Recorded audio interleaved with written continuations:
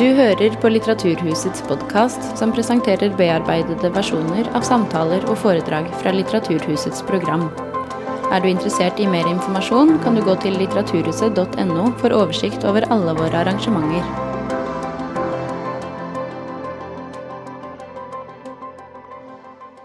God ettermiddag og velkommen til Litteraturhusets lørdagsforedrag. Dette vår foredragsserie om fascismens arv, hvor vi ser nærmere på fascismens historiske røtter. Hvordan var fascismen mulig? Hvilke paralleller finnes mellom situasjonen i Europa på 30-tallet og dagens Europa? Alexa Døving, dagens foredragsholder, seniorforsker tilknyttet HL-senteret, Senter for studium av holocaust og livssynsminoriteter. Hun har blant annet undersøkt hvilket rolle et felles fiendebilde har spilt for både tidligere og nålevende fascister og høyreekstreme. Forskningsfeltet hennes omfatter migrasjon, islam i Europa, antisemitisme, islamofobi og rasisme. For tiden leder hun et forskningsprosjekt om vilkårene for den jødiske minoriteten i dagens Norge. Hennes nylig avsluttet arbeid har vært en studie av nettsamfunn i det ytre høyrelandskap, med spørsmål om hva slags konspirasjonsteorier som sirkulerer der. Så nå, ta godt imot dagens foredragsholder, Alexa Døving. Velkommen.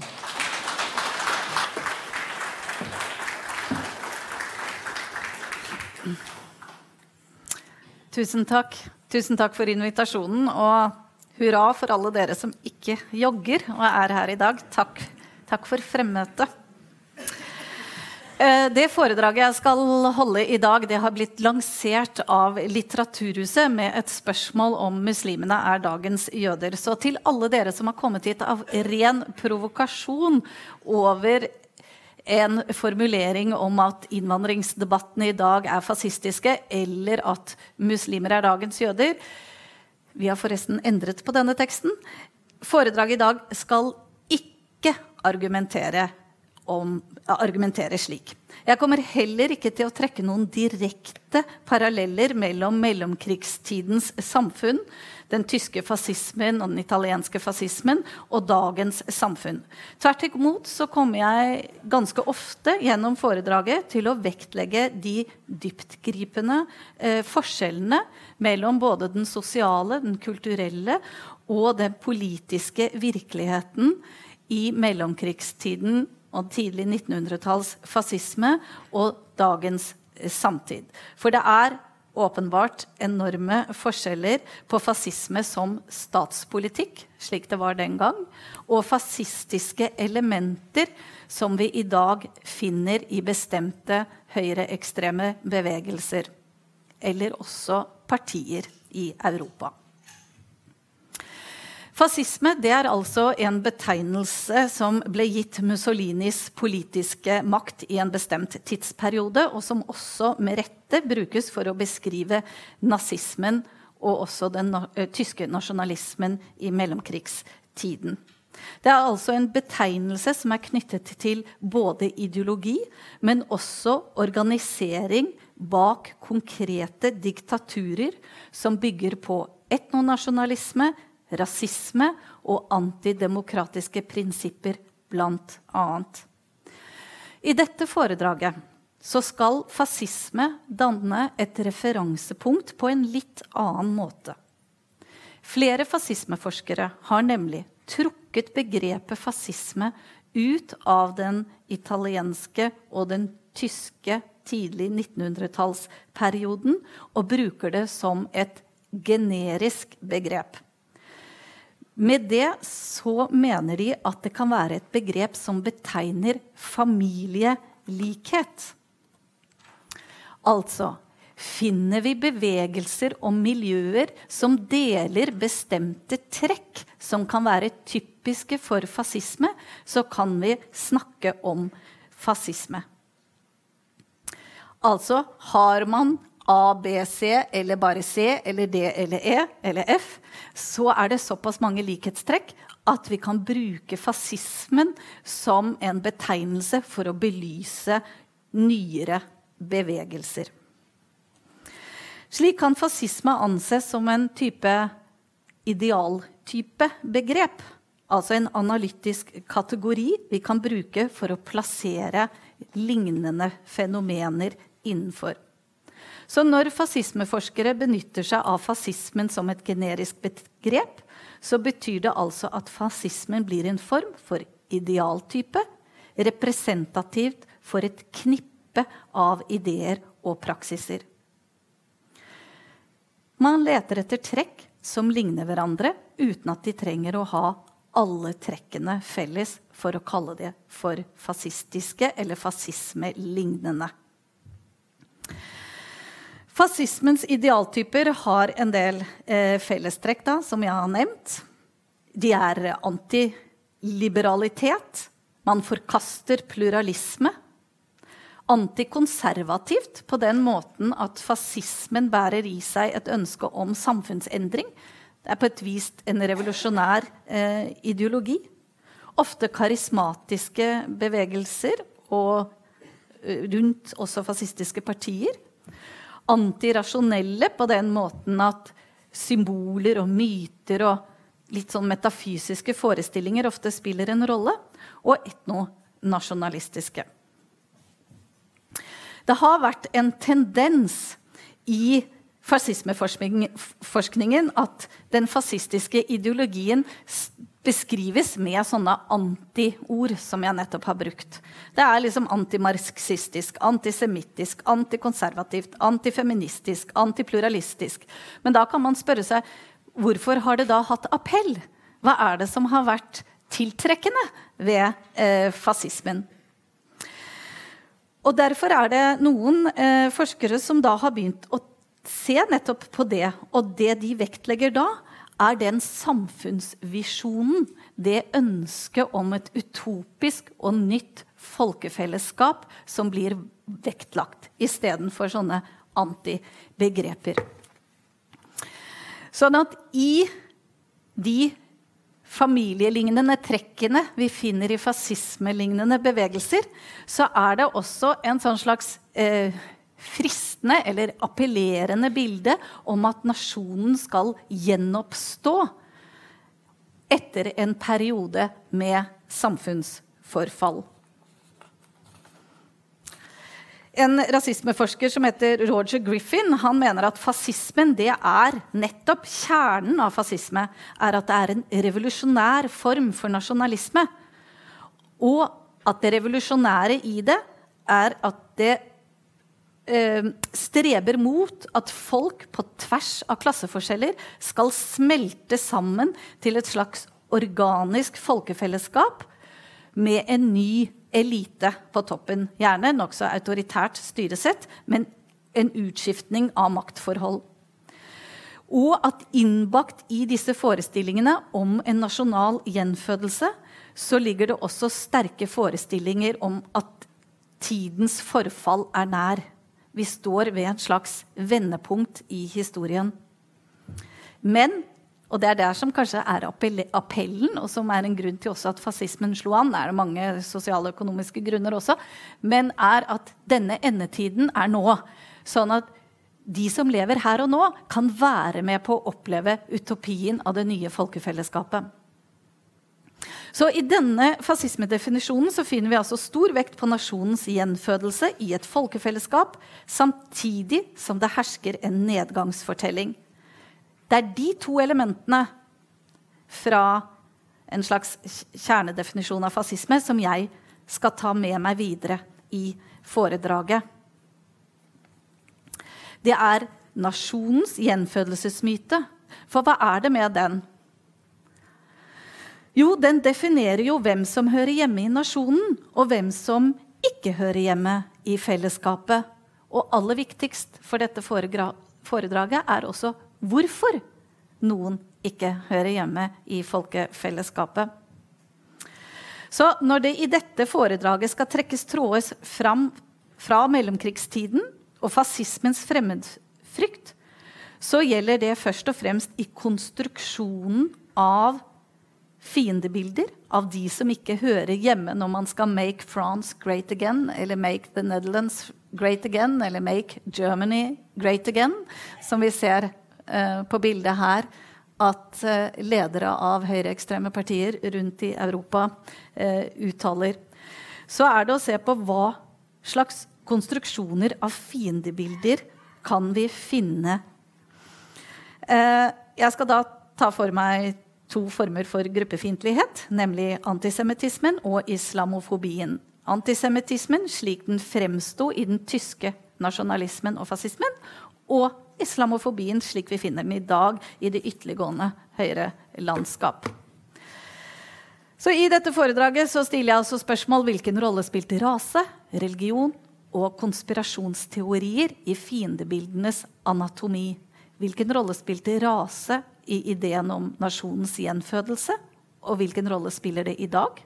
Hvilken rolle spilte konspirasjonsteorier tidligere i fortellingen om samfunnsforfall, og hvilken rolle spiller det i dag?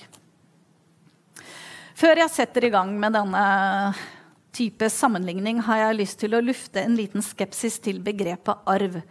For flere av dere har kanskje fulgt denne forelesningsrekken som heter fascismens arv. Ordet arv knyttet til overtakelse, for eksempel av eiendom, eller i dette tilfellet av politiske ideer. Arv altså en videreføring av noe som allerede skapt. Man tar opp arven etter.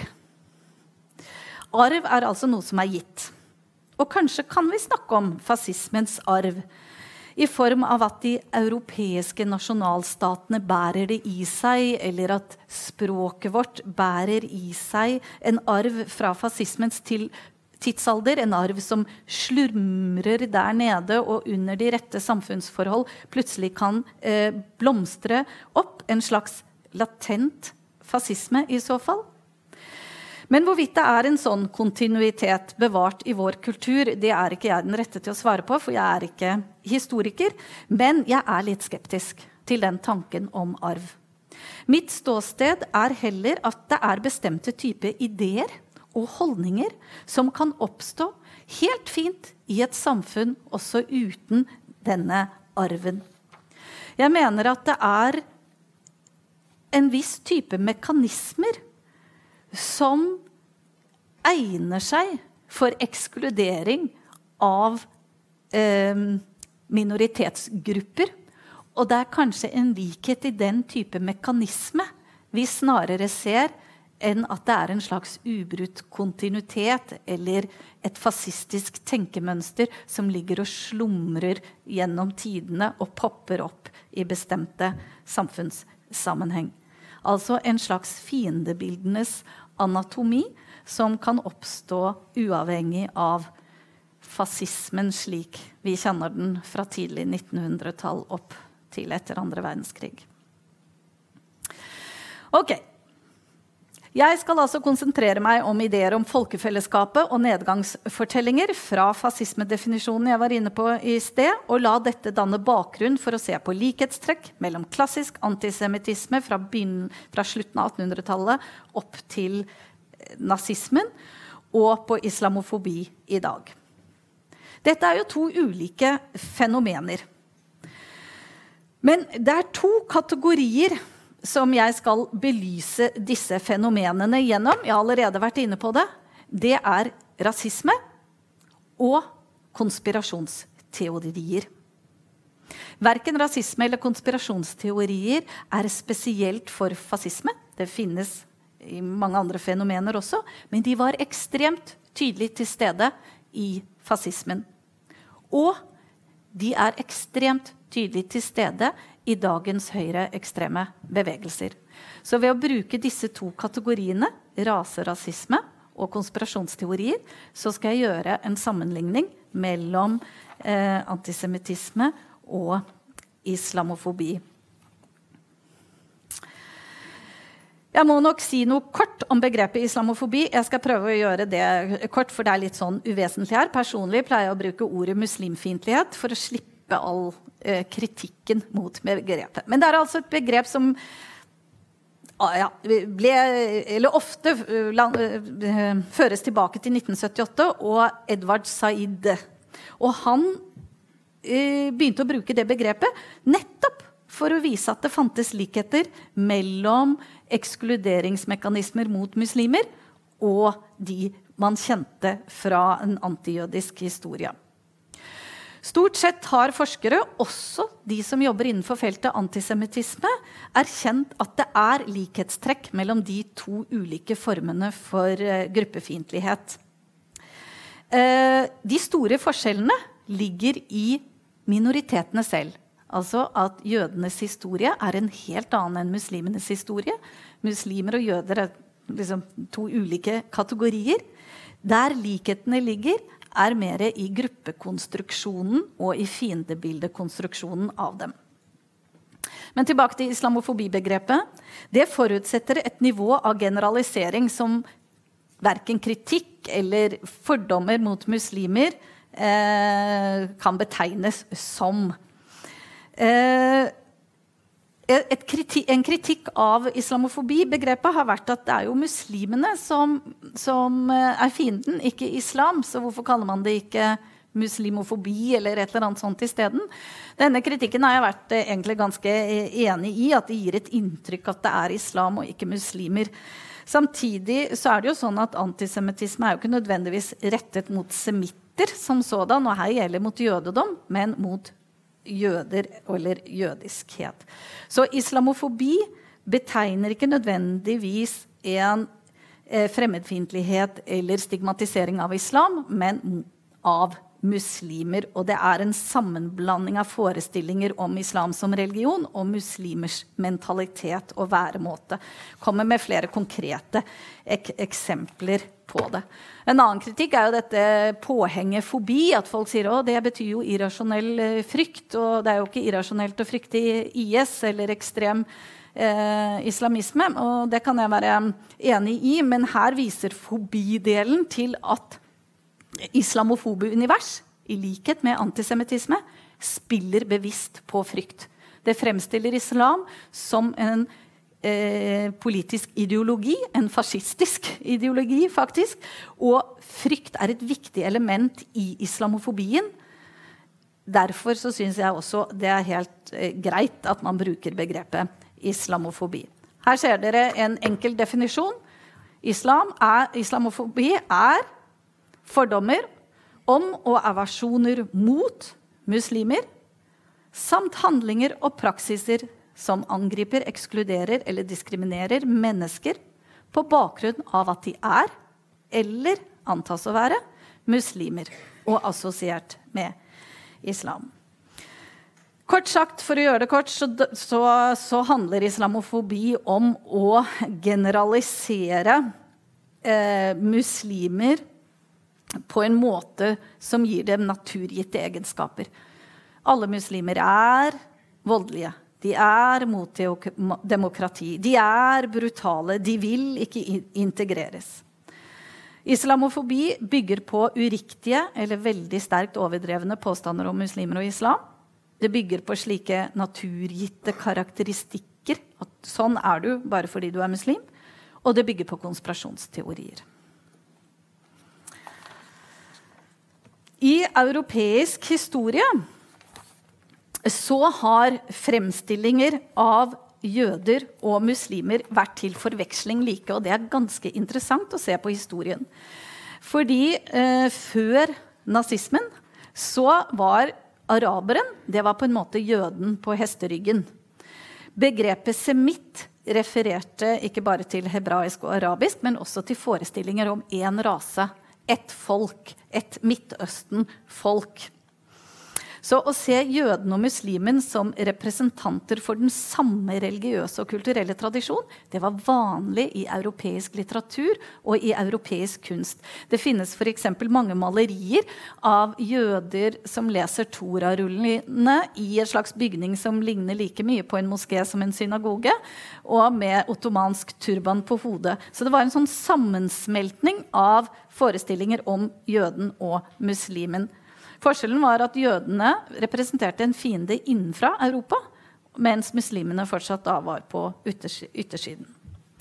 Men det som skjer med den tyske nasjonalismen, den moderne antisemittisme og nazisme, at jøden blir rasialisert. Man sier at jødene på en måte blir avteologisert. Det ble ikke liksom religionen og jødedom som ble viktig, men jøden som en egen rase, mens muslimene fortsatte å bli en religiøs gruppering. Slik at plutselig ble det mulig å elske eller hate jøden helt uavhengig av muslimen. Den der nære fusjonen som var, den ble oppløst. Så et av argumentene som hadde blitt brukt mot å sammenligne antisemittisme og islamofobi, det har vært nemlig denne rasemessige plasseringen av jøden, mens muslimen fortsatt da er en religiøs betegnelse. Den rasemessige plasseringen av jøden, den førte jo til et biologisk folkemord, holocaust, og holocaust er en hendelse som gjør det nesten umulig å sammenligne jødehat med noe som helst annet hat. Jeg er enig, holocaust er en unik hendelse, men det betyr ikke at antisemittisme, altså jødefiendtlighet, i tiden frem til den enorme rasialiseringen som skjedde under nazismen, ikke kan brukes til sammenligning. For hvis man forstår stigmatisering av jødene som så unikt og så annerledes alle andre mekanismer for stigmatisering, så gjør man jo på en måte det samme som antisemittismen gjør, nemlig å si at jødene de er helt spesielle. De er helt annerledes enn alle andre. Men det er altså, jeg holder meg unna tiden opp mot folkemordet, for der blir antisemittismen så spesiell at den er vanskelig å bruke til å sammenligne dagens høyreekstreme retorikk med. Jeg forholder meg til tidligere tiders antisemittisme.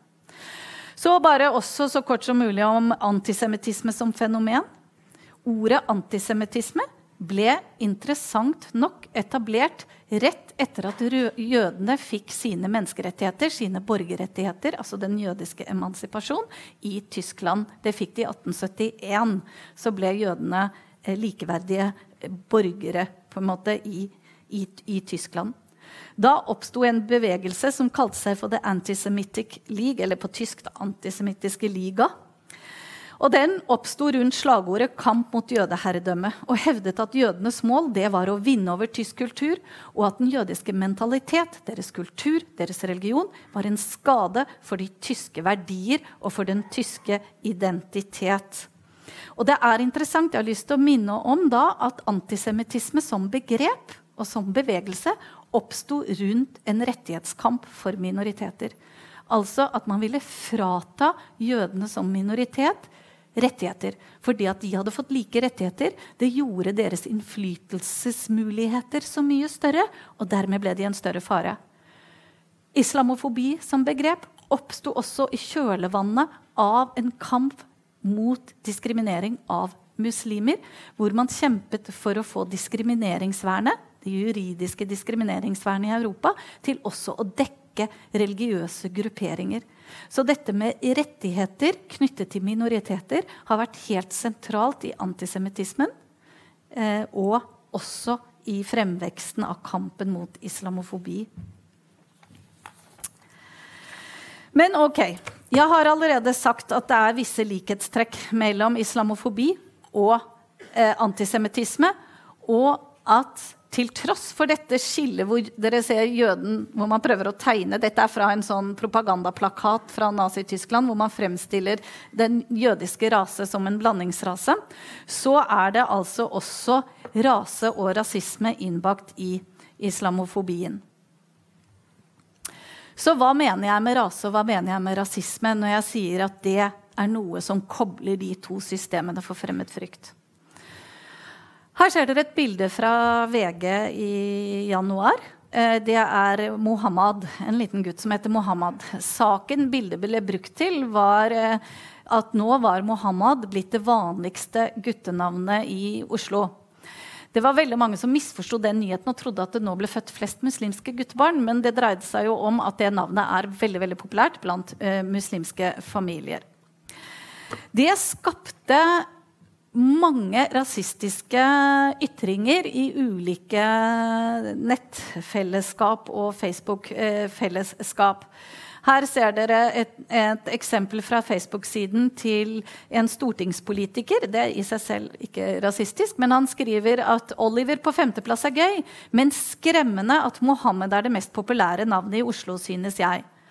Nå kan det godt være mye som skremmende ved økt innvandring eller muslimsk tilstedeværelse, men hva det som egentlig skjer her? Her det egentlig bare en baby med et navn som allerede blitt tillagt noen egenskaper. Og hvis man ser på kommentarfeltene under, så var det fristende siden vi I dag skulle trekke paralleller til fascismens tidsalder. Der det en som skriver, og det sto da på VGs kommentarside, Norge skal være norsk, sier seg selv, så møkklei, jeg kunne nesten stemt på Hitler I dag. Og det sier litt. Ja, det sier litt. Men poenget mitt her, hva det vi egentlig gjør når kommentarene rundt en baby? Ser ut som jeg veldig glad I babyer, men jeg synes det illustrerende på hva vi snakker om her, rasismens vesen. I Østerrike så feires nyttårsbarnet, som det gjør I alle våre germanske land, og I år så var det Asel Tamga som ble født litt over klokken 12, 2018. Og tradisjonen tro, så var bildet av henne og hennes familie lagt ut fra sykehuset I alle aviser og til og med på TV. Dette den offisielle annonseringen av familien rundt nyttårsbarnet. Det som skjedde I Østerrike var ganske ekkelt. Facebook-siden til sykehuset måtte legges ned. Avisene ble oversvømt av rasistiske ytringer. Her har jeg valgt ut noen som bare viser en link til mellomkrigstidens fascistiske menneskesyn, nemlig bruken av skadedyrmetaforer på mennesker. Jeg håper på krybbedød, deporter avskummet med en gang. Parasitter. Disse skapningene formerer seg som kakelakker. Jeg ville ikke blitt forbauset om de første babyene som ble født I Østerrike også var blant disse innavlede skadedyrene. Akkurat som denne. Det var så mange kommentarer at presidenten gikk ut samme dag, tror jeg det var, eller dagen etter, og minnet sin befolkning på at uansett hva dere måtte mene om innvandring, hvert menneske født fritt og med lik grad av menneskeverd. Hvorfor har jeg tatt disse eksemplene? Jo, det fordi de så enkelt illustrerer at rasismens på en måte essens eller kjerne å tillegge det nakne liv bestemte egenskaper. Og det nettopp det vi også kjenner fra den tyske fascismen og nazismen, at jødiske barn ble på ingen måte spart. Så rasismens bærende idé at det finnes en slags nedarvet essens. Og om den nedarvede essensen har referanse til kultur, eller til religion, eller til forestillinger om biologisk rase, det egentlig litt irrelevant. Rasismebegrepet kan brukes utover det biologiske rasebestemte. Her har jeg en definisjon som jeg ofte bruker på rasisme, nemlig det å tillegge mennesker negative karaktertrekk på bakgrunn av deres tilhørighet til forestillinger om opphav, og så lar man dette være en grunn til at de skal underordnes.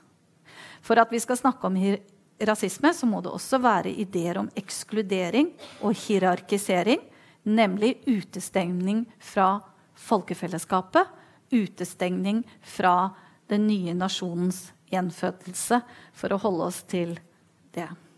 Jeg har lyst til å si litt kort om rasebegrepet, fordi I Norge så har man veldig ofte en sånn forestilling om at hvis vi snakker om rasisme, da snakker vi om troen på biologisk rase. Og da har jeg lyst til å minne om at den ideen om en biologisk raseteori, det et ganske sent tilskudd I rasismens historie. Fordi både før og etter andre verdenskrig, så har forestillinger om ånd, kultur, religion, sivilisasjon smeltet sammen med biologi. Her vi tilbake på 1400-tallet.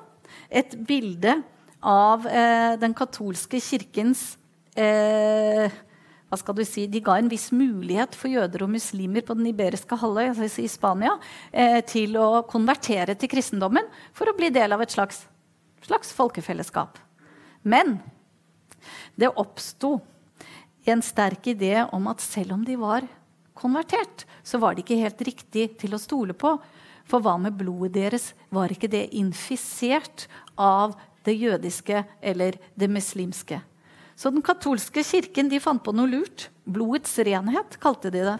Nemlig at man måtte ha dokumentasjon for å få bestemte typer jobber på at ens besteforeldre, ens røtter, også hadde vært kristne. Hvis ikke var man ikke rene nok.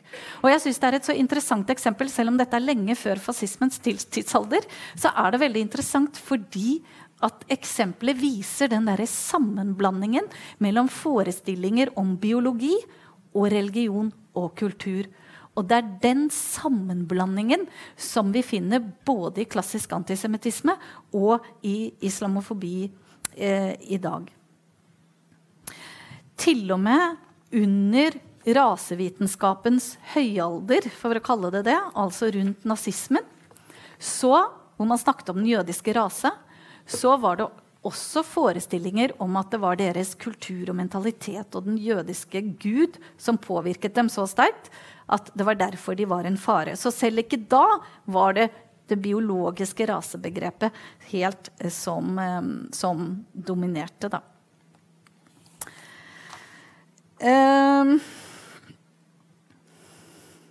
Så vi kan si at både, ja, her er et litt artig bilde, holdt jeg på å si artig.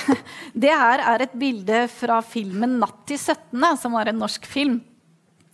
Og den filmen hadde en trailer som ble lagt ut på YouTube, og den måtte bare klappes sammen etter noen timer der ute, fordi det rant over med rasistiske kommentarer i kommentarfeltene. Bildet er altså av en hvit kvinne som kysser eller klemmer eller hva man skal si, en svart mann som hun er forelsket i da, som filmen handlet om. Og da kan vi stille spørsmålet, hvorfor kom alle disse rasistiske kommentarene? Er det fordi at han var svart? Eller er det fordi han var somalier, som er noen av de som rangeres lavest når vi har spørreundersøkelser i Norge? Eller var det fordi han er muslim?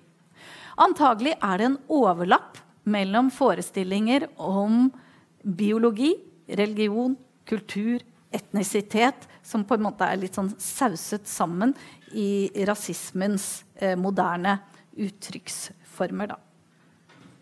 Så det er ofte litt vanskelig å vite.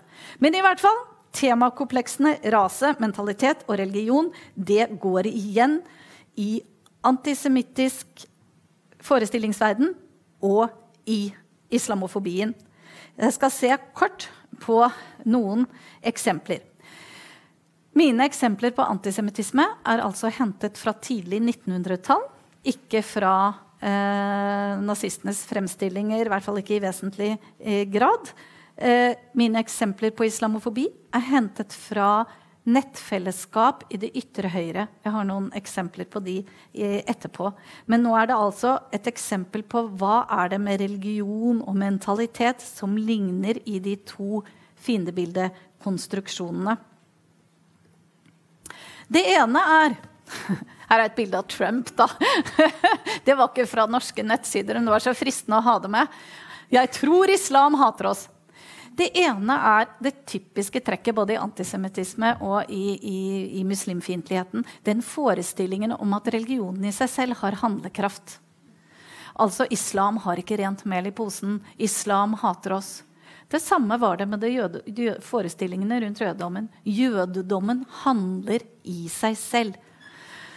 Både jødene i første del av 1900-tallet og muslimen i dag beskrives som om religiøsitet er del av deres DNA, som om Gud er en slags harddisk som får dem til å agere ute i verden og til å hate majoritetsbefolkningen. Jeg har lyst til å lese et sitat fra, det er en norsk advokat som het Eivind Sakslund.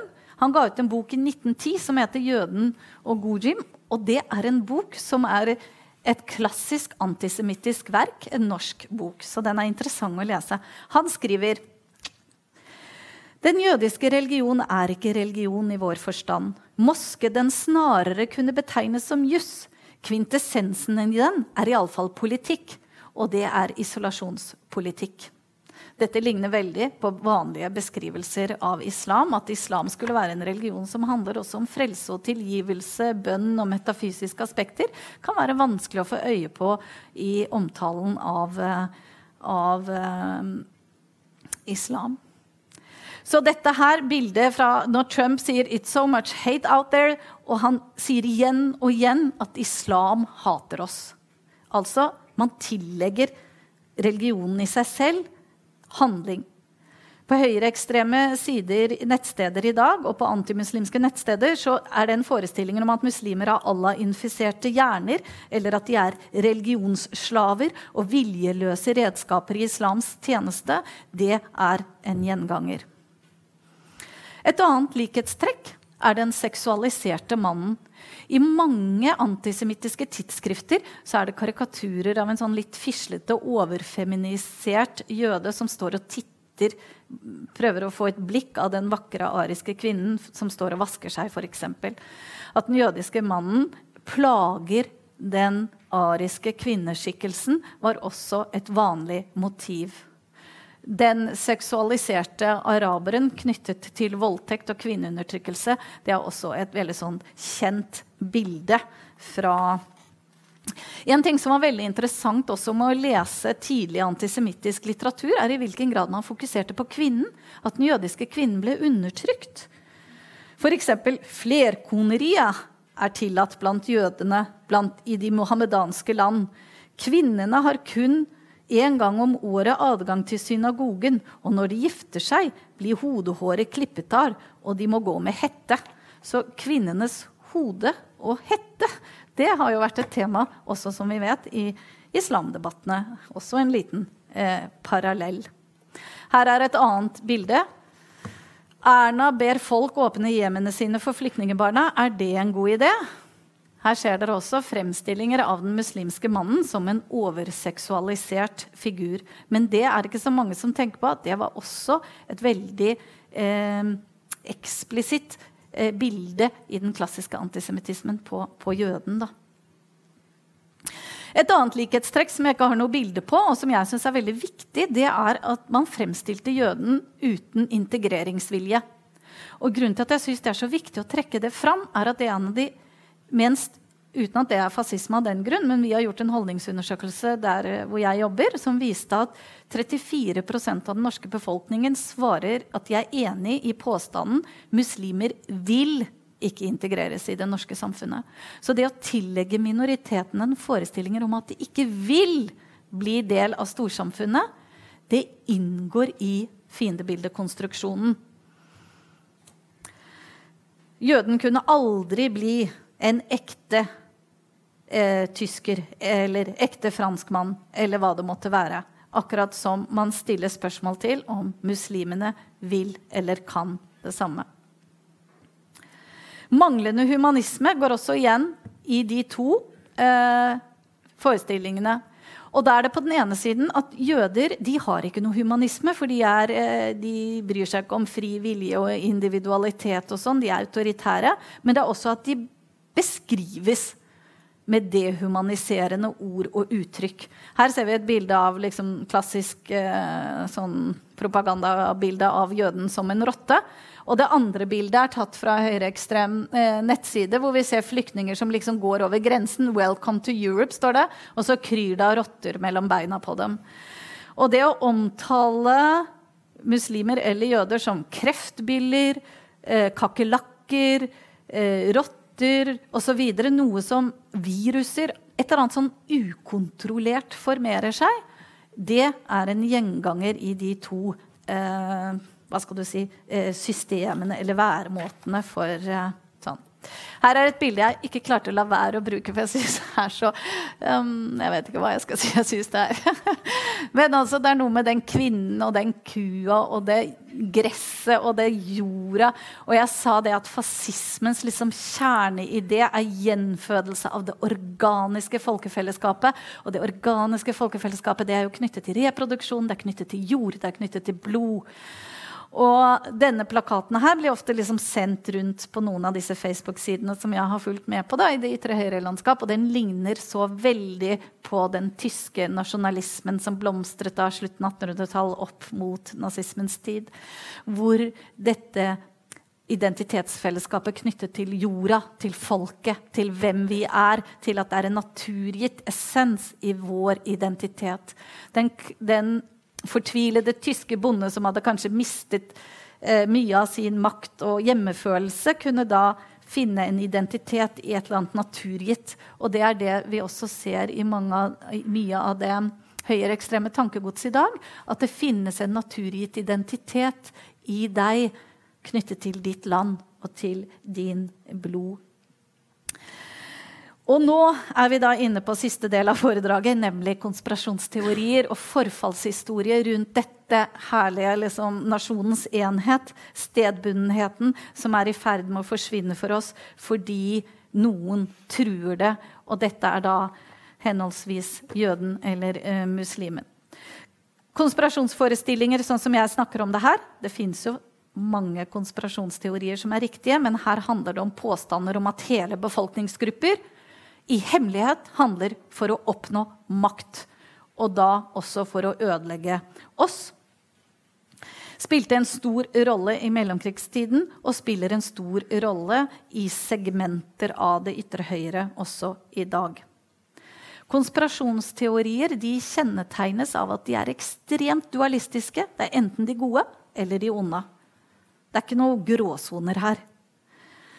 Så de handler om å identifisere syndebukker, og også om å forklare hvorfor syndebukkene handler sånn som de gjør.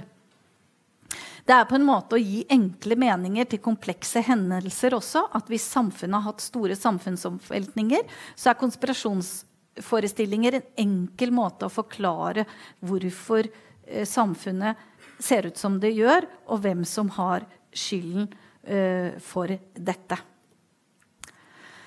2 klassiske bilder, det ene fra jødisk konspirasjonsteori. De ofte ble fremstilt som sånne monstre, eller blekksprut en annen vanlig måte å fremstille jødene på, at de klamrer seg rundt hele jordkloden. Det oppstod nemlig et nytt element i antisemittismen i den tyske nasjonalismen, da Tyskland gjennomgikk store samfunnsforandringer, og ble en moderne stat, for å kalle det det. Da ble jøden knyttet til den moderne økonomien som tok over for det føydale systemet. Jøden ble knyttet til det urbane og til den venstrevidde kommunistiske politikken. Så jøden ble en internasjonal trussel på en eller annen måte mot den nasjonale tyske identiteten, en slags motsats. Det var mange konspirasjonsforestillinger knyttet til jøden, særlig til bolsjevismen da, og til kommunismen. Men den største og mest kjente konspirasjonsmyten jo komplottet, Sion den vises protokoller. Det en konspirasjonsfremstilling som ble konstruert i Frankrike på oppdrag fra det russiske hemmelige politi. Det et plagiat satt sammen av ulike tekster, og det den protokollen gjør at den dokumenterer at jødiske ledere i smug, hvert 10. år eller noe sånt, samles på en kirkegård i Praha, hvor de oppdaterer hverandre på hvor langt de kommet med å underlegge seg Tyskland og alle de statene de egentlig befinner seg i. Den veldig konkret beskrivelse av hvordan jødene skal undergrave økonomien, og at de gjennom sitt gull skal overta makten i Europa. Det en ren demonisering av jøden, og denne konspirasjonsfortellingen har hatt stor betydning i hatet mot jødene opp mot andre verdenskrig, og den sirkulerer også i dag i arabiske land.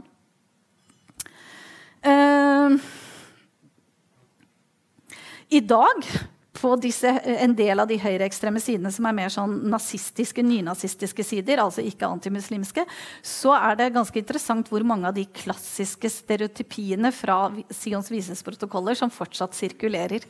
I tillegg så jødene knyttet til konspirasjonsforestillinger om homolobbyen, at de støtter de homofile for at den tradisjonelle familien skal forsvinne, og så videre, eller at de bruker holocaust, eller holocash, som de kaller det, til å få makt i verden. Men denne Sions visesprotokoller-forestilling den som dominerer mest. Tilsvarende stor konspirasjonsforestilling knyttet til muslimene jo det som vi kaller for Eurabia-teorien. Anders Behring Breivik nevner ordet Eurabia 159 ganger i dokumentet sitt, som han sendte ut i forbindelse med terroren. Jeg skal ikke gå i detalj på den. Den ganske annerledes enn protokollene, for det en forfatter, vi vet hvem forfatteren Batjor. Hun skrev den. Hun avslørte i denne boka si om Eurabia, hvordan EU, i samarbeid med ledere i nordafrikanske land, hadde laget en etappevis plan for hvordan de skulle overta Europa. Mellom 2001 og 2009-10 cirka, ble det gitt ut en mengde bøker i Europa som vi kan kalle varslerlitteratur, som varianter av Eurabia-teorien, som beskriver hvordan muslimene i ferd med å overta. Vi hadde en egen norsk forfatter, han var egentlig amerikansk, men flyttet hit. Bruce Bower en av de som også har gitt ut bøker i denne sjangeren, som viser hvordan da muslimene i ferd med å overta. De fleste i Norge ble kjent med Eurabia-teorien etter 2011 og 22. juli. De store forlagene har sluttet å gi ut disse bøkene i hele Europa. Det jeg veldig, veldig glad for. Og de forestillingsmytene om den muslimske villede overtagelsen, jeg tror ikke den så utbredt i en befolkning generelt. Folk kan være litt redde for at muslimene blir for mange, men det at det en plan, det tror jeg hører mer hjemme i tankegods i de mer marginale høyreekstreme bevegelsene. Kort litt grann om konspirasjonsteoriene der. Skal jeg følge litt med på klokka, kanskje? Ja. De nettstedene jeg har fulgt med på ulike. Noen organisasjoner med medlemmer, og så har de Facebook-sider hvor de snakker sammen. Noen bare en Facebook-side. Noen på den nynazistiske siden, sånn som Frihetskamp, og ganske annerledes enn Stopp islamiseringen av Norge. De altså ikke samme type bevegelser, men de har denne familielikheten som jeg begynte foredraget med. Og den ligger i at vi kan alle plassere dem på noe vi kan kalle et ytre høyre. De autoritære i holdningskomplekset sitt. De viser stor mistillit til demokratiet. De ønsker å bytte ut eliten. De type fellesskap. Jeg skal vise hvordan med noen eksempler etterpå. Og de bygger på etnisk nasjonalisme, fremmedfrykt og rasisme. Oppdraget jeg hadde sammen med en kollega, Terje Embeland, var å følge med på disse Facebook-fellesskapene. Hva slags konspirasjonsteorier finner vi? Finner vi Eurabia-teorien? Finner vi Sions visesprotokoll-teorier? Nei, vi fant ikke sånne hele konspirasjonsteorier. Vi fant noe vi kan kalle konspirasjonssnakk.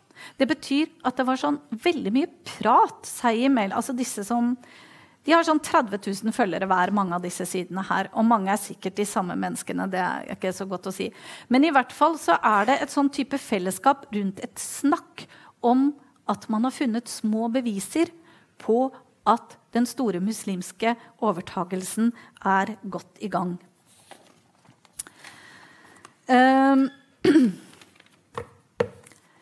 For eksempel... påstander som stadig vekk skulle bevise at vanlige muslimer, de moderate muslimene, de taler med 2 tunger. Det å tale med 2 tunger var for øvrig også en vanlig påstand mot jøder. De latet som de støttet Tyskland under første verdenskrig, men de var egentlig profitører, og så videre. Så det en veldig sånn vanlig ting i fiendebildekonstruksjon, at man tillegger de andre løgnaktige hensikter. Så her ser vi 2 bilder, liksom ulven som bærer en snill sauemaske, eller det ikke radikale muslimer, de slangene, men det de moderate som gresset slangene gjemmer seg bak. Og det ganske interessant på disse nettstedene jeg har fulgt, for de som man redde for og kritiserer jo egentlig ikke IS eller profetens Umma eller de man virkelig kunne slått til mot, men ofte sånn Hadia Tajik da, eller veldig sånn moderate muslimer. Gråsonene skumle.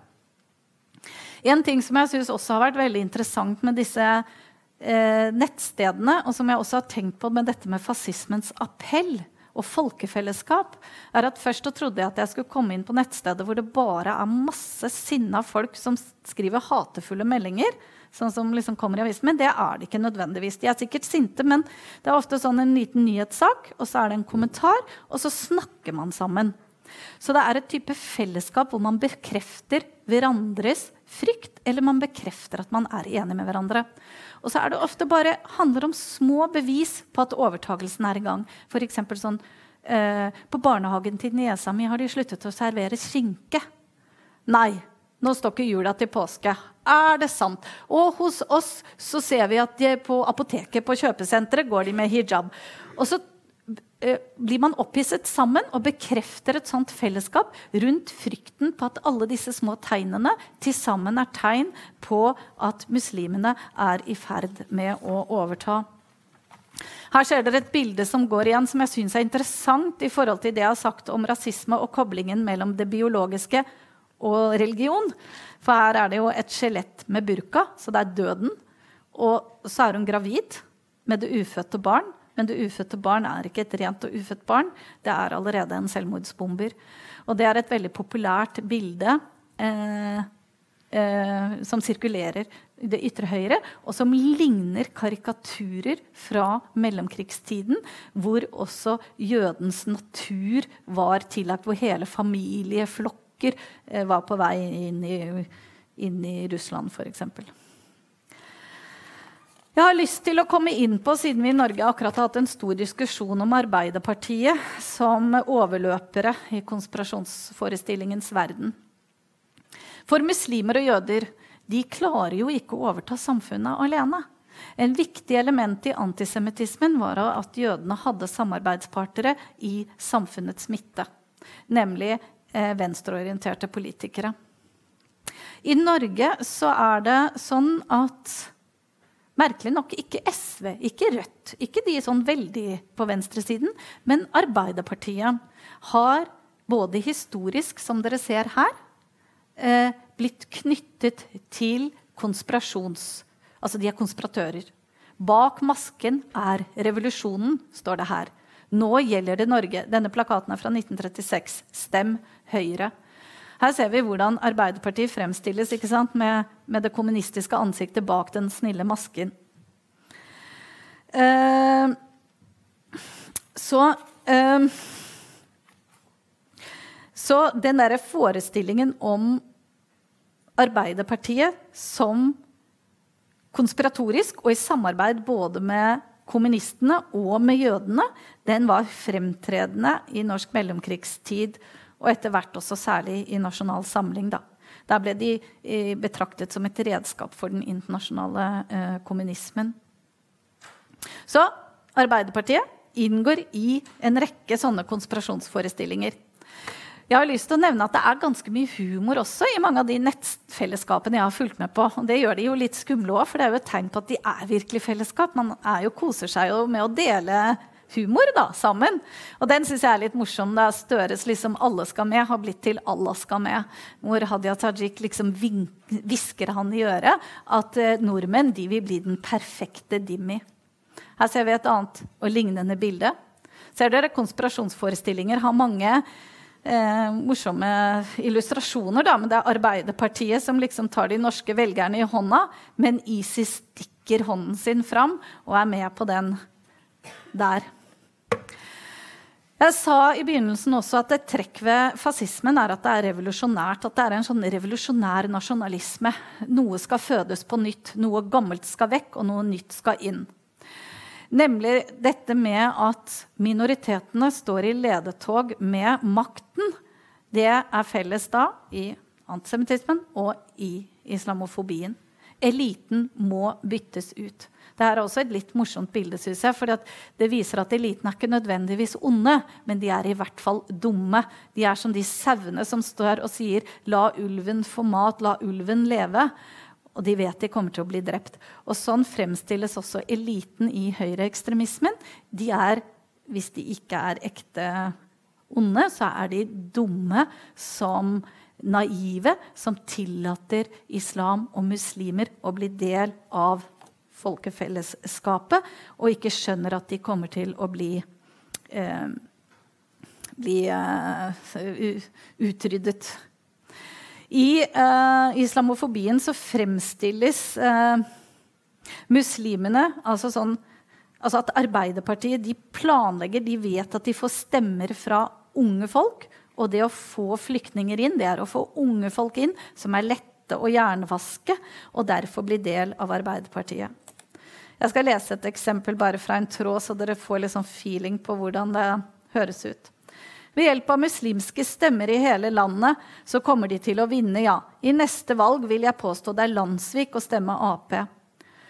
Ja, nå arbeides det med å senke minstalderen for valg til 16 år. I lang tid har de pøst inn ungdommer I denne aldersgruppen.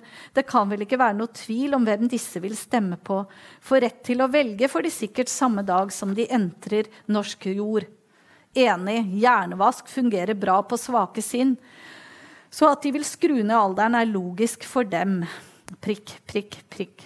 Så dette her med at eliten svikter sitt folk, svikter nasjonen, det inngår I den redselen. Journalistene, fotfolket, de forteller ikke den virkelige sannheten. Journalistene fremstilles veldig sjeldne som ute etter makt selv, men de type soldater. Så her det bilde av dem I sånn soldatuniform, hvor de sikter på sannheten. Et annet typisk konspirasjonsteoretisk bilde, som også kan minne om bilder man brukte I mellomkrigstiden. Her det syriske flyktninger som kommer inn I den trojanske hest. At de skjuler seg bak flyktningstatusen, og dermed inngår I det fellesskapet der. Ja, jeg hadde jo tenkt å avslutte med noen sånne veldig kloke ord om hva vi kan lære da, av fascismens arv, eller antisemittismens historie. Jeg kommer ikke så veldig langt med det, men jeg tror jeg har vært innom de fleste temaene. Det mye å lære I antisemittismens veldokumenterte historie. Hvor seiglivede fordommene mot jødene de finnes fortsatt I dag, mange av de akkurat de samme fordommene. Og det kan lære oss noe om hvor sammensmeltet forestillinger om biologi og religion I fiendebildekonstruksjon. Det kan lære oss noe om hvordan nasjonalisme, en sånn ultranasjonalisme, etnisk nasjonalisme, skaper den beste grobunn for fiendebilder. Det kan lære oss noe om de intellektuelles bidrag. I antisemittismen spilte de intellektuelle en stor rolle. Det var teologer, det var historikere, det var vitenskapsmenn. Det samme det I det antimuslimske univers. Det intellektuelle som bidrar I stor grad, skriver bøker, argumenter, har blogger og så videre. Og det lærer oss om konspirasjonsteorienes funksjon. Og det farlige med konspirasjonsteorier, det ikke bare det at de levendegjør fiendebilder gjennom hverdagshistorier, om juleavslutninger som forsvinner, eller om skinken som blir borte fra barnehagen, og at disse bildene med på å være byggestener I en større forestillinger. Men de skaper også emosjoner av frykt, og de skaper følelse av samhold. Men det som skummelt med de, nå de selvfølgelig ikke sirkulerende I vår offentlighet, men det finnes mye av det I vår deloffentlighet. De underbygger påstanden om at det en avgrunn mellom en bestemt kategori av befolkningen og en etnisk norsk, og de legitimerer handling. De identifiserer en fiende, og de gjør det legitimt. I disse konspirasjonsteoriene så snakker man om seg selv som motstandsbevegelsen, og om de som tillater muslimer I landet som quislinger. Så konspirasjonsforestillingers farligste funksjon, det som kan være radikaliserende ved dem, at de legitimerer motstand, og legitimerer I ytterste konsekvens da vold. Men ja, da var klokka 3. Så tusen takk for meg.